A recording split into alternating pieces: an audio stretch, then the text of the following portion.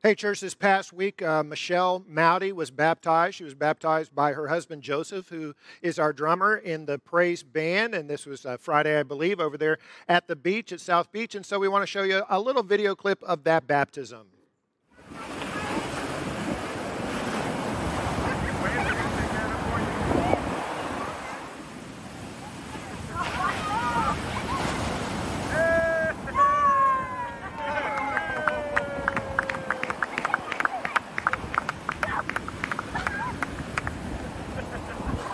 I never seen anybody have so much fun at a baptism. Did I say Nicole? I said Michelle, didn't I? It was Nicole. I can't believe I said that. So it's Nicole Mowdy. I apologize. Let's show her again how much we appreciate her and welcome to the family. Let's stand up and welcome her. You sit down. We'll stand up. Welcome. Hey, all right. Way to go.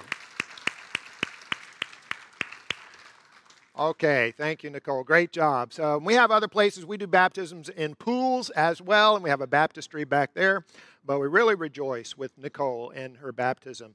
We have a Discover presentation. If you're interested, looking for a church family and maybe thinking about Vera Christian Church, Nicole went through our Discover class, and we have opportunities to do that. You can sign up for a time slot back there in the Welcome Center, the Next Steps area. We have time slots that happen on Sunday, also on weekdays and weeknights. So if you're interested, go back there and sign up, please. So there was an employee who would leave his factory, and he started leaving with a wheelbarrow every day full of old used straw. Now, the security guard was watching. He thought something untoward was going on, but he would pick through the straw, couldn't find anything. After about a week of this, he stopped the guy. He said, "Look, I just know you're stealing something. I can't figure out what it is. I can't find it." He said, "I'll make you a deal. If you'll tell me what it is you're taking, I won't report you, and you can keep whatever you've already got, but you have to stop taking those things." The employee said, "Deal." So the security guard said, "All right, what is it that you're stealing?" The employee said, "Wheelbarrows." If you are new to us, we're in a sermon series on the 10 Commandments. And today is the 8th commandment, you shall not steal. In each one of these, we've been looking for an overarching principle that we can apply to life. And the one today, believe it or not, is the sanctification of the sanctified right to own personal, private property. All right, the right to own personal, private property. You may say, well, that sounds esoteric. It may be more applicable than you think. We're going to look at 4 ways in which this is true. Number 1, God gives property rights. God gives property rights. Now, this starts with what we call the creation mandate. At creation, God's created Adam and Eve, Genesis 1:26. God created man in his own image. God said to them, "Be fruitful and multiply, fill the earth and subdue it. Rule over the fish, the birds, and every living thing that moves on the earth." When God says subdue the earth, rule over it, and the things that are in the earth, he's deeding the earth to mankind. A possession of personal property is presumed in this commandment. Exodus 20:15, you shall not steal, presumes that someone owns something to steal. It's true in the 10th commandment as well. Exodus 20:17, you shall not covet your neighbor's house or anything that belongs to your neighbor. Right? Something belongs to the neighbor. Now, we might just assume this right to own property because of where we've grown up in our lifetimes. But we shouldn't assume. A lot of people have not had the right to own personal property in history and in different places. This was true not only in the Old Testament, it was true in the New Testament. When the church began, it was not a commune. It was not a socialist system. They maintained the right to own private property. We read in Acts chapter 5 how various ones in the Jerusalem church were selling parcels of land, bringing the money to the feet of the apostles for distribution. There was a great need in the church at that time. One couple named Ananias and Sapphira, they sold a piece of property. They brought the money to the apostles, but they lied about how much of it they brought. They said they brought the whole sale amount, but they only brought a part of it. So they had committed a sin. It was a sin of lying, though. That was the sin. So when Peter, the apostle, is rebuking them, he puts it this way. Acts 5:4. While it remained unsold, did it not remain your own? And after it was sold, was it not, that's the proceeds of the sale, was it not under your control? So as in the New Testament church, they did not relinquish the right to personal private property. Now, you may or may not be aware that socialism, this economic political system, is gaining traction in colleges and university campuses across America. It's gaining traction among a certain demographic known as Gen Z. A universal basic income is being applied and tried in more and more communities around the culture. With that in mind, I want to make sort of a narrow application of this God-giving property rights today. Let me read to you an excerpt from James Pearson's article, Socialism is a Hate Crime. And he wrote this in 2018. Kind of a long excerpt, so please hang with me. Why isn't socialism a hate crime? R.J. Rummel, a scholar of totalitarian movements, coined the phrase democide to describe politically motivated murder. While communists and socialists have not had a monopoly on democide, these movements have been responsible for far more political killings in the modern era than any other political movement or form of government. The communists have murdered between 110 million and 260 million people from 1900 to 1987. Joseph Stalin said, a single death is a tragedy, a million deaths a statistic. Why does the same thing happen over and over in socialist regimes? So socialist regime, communist regime, where the right to own personal property is either greatly diminished or eliminated. Socialist plans and policies, collectivization of agriculture, nationalization of industry, the concentration of power into the hands of a few, lead inevitably to economic collapse, repression, large-scale killing, and democide. Socialism always and everywhere begins with humanistic promises. It ends in barbarism. Socialist policies are always going to fail because it is impossible for central planners efficiently to allocate capital goods and services across a large economy. When there arise shortages of food, housing, or military equipment, that is, when socialist policies fail, leaders are faced with a choice of admitting failure and abandoning the socialist path or doubling down on their policies and preserving their power. It's in their nature to choose the latter course and press forward with more extreme measures, which typically involve the identification of scapegoats as causes of failure. From there, it is but a few steps to catastrophic outcomes of show trials, terror famines, mass starvation, cultural revolutions, killing fields, and democide. Is socialism a hate crime? The record speaks for itself. Socialism is a hate crime, a doctrine of tyranny, mass murder, and human suffering on a vast scale. Now, the reason I take some time to go into that today and read that excerpt is not because I'm preaching necessarily a certain economic or political system. I simply want to demonstrate that, as always, God is the smartest person in the room. And His law enshrines the right to own personal property. And to the degree that we follow the wisdom of God, we will flourish as individuals and as a society. So God gives the right to own personal property. Number two, we're saying four things today. Number two, human ownership is relative.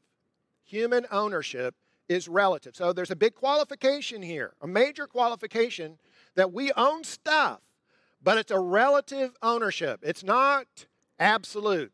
Absolute ownership belongs to God. Exodus chapter 19:5, God says, all the earth is mine. And God's ownership of the earth and everything in it is based upon His work of creation. Psalm 24. The earth is the Lord's and all it contains, the world and those who dwell in it. For He has founded it upon the seas and established it upon the rivers. So what that means is when we got the creation mandate and when God gives us stuff, property, money, possessions, we are stewards. We are using them during our lifetime. But ultimately, they still belong to God. So that gives God the right in His Word to tell us how to spend our money, save our money, and how to give. Now, this commandment is about stealing. You shall not steal. And God's Word makes it clear, if we don't follow His directions, for instance, on giving, that's a type of breaking the eighth commandment. Malachi chapter 3, verse 8. God asks the Israelites, will a man rob God? Yet you are robbing me. But you say, how have we robbed you? And God answers, in tithes and offerings. Now, under the Old Testament, the law of Moses, a tithe was a tenth. So the Israelites, the Jews, were to give a tithe of their income, a tithe of the produce of their fields, a tithe of their livestock and their flocks. They were to give 10% to support the tabernacle, later the temple, the Levitical priesthood, the Aaronic priesthood. They gave 10%. That was a command. That's what they were required to do by law. Now, if I understand what the Bible teaches, that command is not carried over into the New Testament. We are New Testament Christians. We're not Old Testament Jews. We're not under the law of Moses. Now, we believe in the Old Testament. There are principles that transfer. That's why we have a sermon series today on the 10 Commandments. But under the New Testament, God teaches us to give. We're still expected to give, to be generous givers, to be sacrificial givers, and to give as we have been prospered by God voluntarily and willingly. For instance, 1 Corinthians 16:2, on the first day of the week, each of you is to set something aside and save in keeping with how he is prospering, so that no collections will need to be made when I come. We are to give as we've been prospered. We are to give generously. But a lot of people have noted, can we claim to be giving generously if we give less under the New Covenant, the New Testament, which is far greater than the Old Covenant, if we give less than a Jew did under law? So this 10% becomes kind of a benchmark by which we can measure generosity, something to strive toward if we're below that. But if we're above that, it's not a ceiling, it's a floor. And if we know that God has blessed us abundantly, we're not going to be held back by the tithe. A lot of people give far and above 10%. But anyhow, the general principle is human ownership is relative. Everything belongs to God, and we are stewards. All right, here's the third thing. Third of four. The basis of ownership is work. The basis of ownership is work. In Ephesians 4:28, the Apostle Paul writes, and we're talking about stealing, he says, let the thief no longer steal. Instead, he is to do honest work with his own hands so that he has something to share with anyone in need. So we work for what we own. And so our property, we speak of it as personal property. It is personal. Maybe you've had someone break into your home one time. You might have been away on a trip or into your car. And you come back and everything's disheveled and stuff's been taken. And a common reaction to that, people who have experienced that, a common reaction is, I feel so what? Violated. Because it is personal. When we work for something, we're investing our life. You work for a living. Someone has said, money is coined life. So we're investing our sweat equity in those things, and it becomes personal. The IKEA effect is an effect that's described. Somebody goes to IKEA, they buy a piece of furniture. Usually there's some assembly required. So you get home, put it together. It may not look exactly perfect, but it becomes the favorite piece of furniture in the house because I worked on it. I work for it. There's a kind of a pride of ownership. And that's not the bad kind of pride. It's a good and a healthy kind of pride. Bob Lupton, in his book, Toxic Charity, he talks about how charitable organizations should do poverty relief. Toxic Charity says, if you give someone something once, you get appreciation. Give someone something twice, anticipation. 3 times, expectation. 4 times, entitlement. And 5 times, dependency. And he is warning organizations, charitable organizations, in that book about helping people in a wrong way. You don't want them to wind up with a victim mentality. In John chapter 10, verse 12, Jesus said, the hired hand, since he is not the shepherd and doesn't own the sheep, leaves them and runs away when he sees a wolf coming. The wolf then snatches and scatters them. This happens because he's a hired hand and doesn't care about the sheep. And Jesus says of himself, I am the good shepherd. The good shepherd lays down his life for the sheep. You might have experienced this if you've ever rented a car. When you rent a car, do you treat it as well as you treat the car that you own? It might depend on whether you bought the collision waiver, right? The collision coverage. If you got that collision coverage, demolition demo. Or maybe you have a rental property. People who own rental property eventually have a horror story where somebody trashed the property. Why would somebody do that? It's not their property. They don't own it. They don't have the pride of ownership. Now, I want to make an application of this morning to the church. Now, we have been saved to work. I do a Steve-O Devo every day that's based upon the one-year Bible reading. So a lot of us use the one-year Bible for our daily devotions. I do, many people in our congregation. So every morning I record a 4 or 5 minute devotional based on something in that day's reading and upload it to our church Facebook page called a Steve-O Devo, where this past Thursday, the day's reading in the Gospel of Mark was about Jesus going to the home of Peter and Andrew, these two brothers. They lived in a home together. And Peter's mother-in-law was sick in bed with a fever. And so Jesus went in there and he did what Jesus does. He took her by the hand, healed her of her fever. She got up out of bed. And Mark records that immediately she went in and started preparing a meal for everybody else in the home. And I said, isn't that just like a bunch of men? Here she's sick in bed. She's probably the oldest person in the household. As soon as she gets up, the men say, hey, get in the kitchen and fix us some grub. But my application was this: we are healed to serve. We're healed of our sins to serve. In fact, in the original language, the word for healed is sozo. Same word translated in other places, saved. Just depends on the context, whether you translate healed or saved. We're saved to serve. We're not saved by works, we're saved by grace, but we are God's workmanship, created in Christ Jesus to do good work, which God prepared in advance for us to do. And when we have some work to do in the church, ministry to do, it brings a sense of ownership. Now, we don't own the church. I know Jesus does. But we have ownership in our church because we have a ministry, an identifiable ministry in the church. Now, let me say, I know there are all kinds of ministry. There's ministry that happens Monday through Saturday outside the walls of this church. Many of our people volunteer in parachurch organizations. That's ministry. Some of you are raising young children in your home. That's a ministry. It's valid. It's legitimate. It's a sign of health.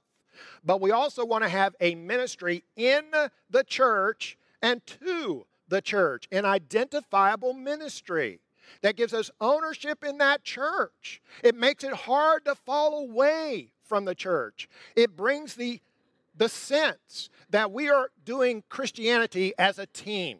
We are Team Jesus, and the team is the church. Right? And we're all pulling together. We're all having work to do. So when there's a victory, like Nicole's baptism, for instance, we all share in that victory. And I want us to ask the question this morning, what is my ministry in this church? Now, you ask that of you. I'll ask it of me. And the answer is not attendance. As important as attendance is, I will never say anything to diminish the importance of church attendance.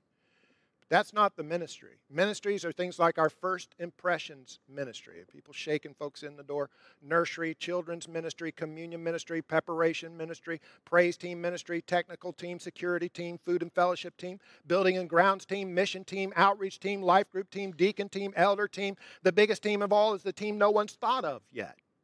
There are many teams that still need to be created. Every one of these ministries and teams that currently exist need more people. Currently, we have 103 members of this church who are involved in an identifiable ministry. Out of a total active membership of 262, that's 39%. I think that's above average. I don't know. I couldn't find the average. My guess would be the average is around 20% in the average church. It's above average, but we're not shooting for average. And by the way, if you're church shopping today, so you're a guest because you're looking for a church family to become a part of, kudos to you. Every Christian should be a part of a church home and a church family. And I know what you're looking for. You're looking for clean bathrooms, lively music, a rockin' children's program, preaching that's above average. But here's what we should also be looking for. we should be looking around and asking, is this church going to put me to work? Is there a ministry for me in this church? Is there a place for me to serve God in this church? And if there's not, it's not the right church. We have an opportunity in our congregation for an almost overnight 60% growth in ministry. And that's one of the metrics we want to measure for health, the health of the church. Not just butts and seats, as they say, not just the offerings that come in, but how many people are involved in ministry. If you look at this card that's in the chair in front of you, the Connect card, there are a lot of boxes that can be checked on there. The loneliest box is the last one, the fourth box. It said, I would like to learn more about serving in a ministry. If you cannot identify a ministry that you're involved in today, I encourage you. Fill that out, check that box, drop it off in the Welcome Center to Scott Blount. You will get information on our ministries, how to get involved in coaching in that direction. All right. It's the basis of ownership is work. One final thing, fourth thing this morning. God protects ownership rights. You shall not steal. We may hear this one and we think, I kind of get a break on this one today. I don't steal. I don't break into people's houses and cars and take their stuff. Which I'm sure that's true. However, I was reading one commentary. He noted a lot of ways that we might violate the eighth commandment that we might not have thought of.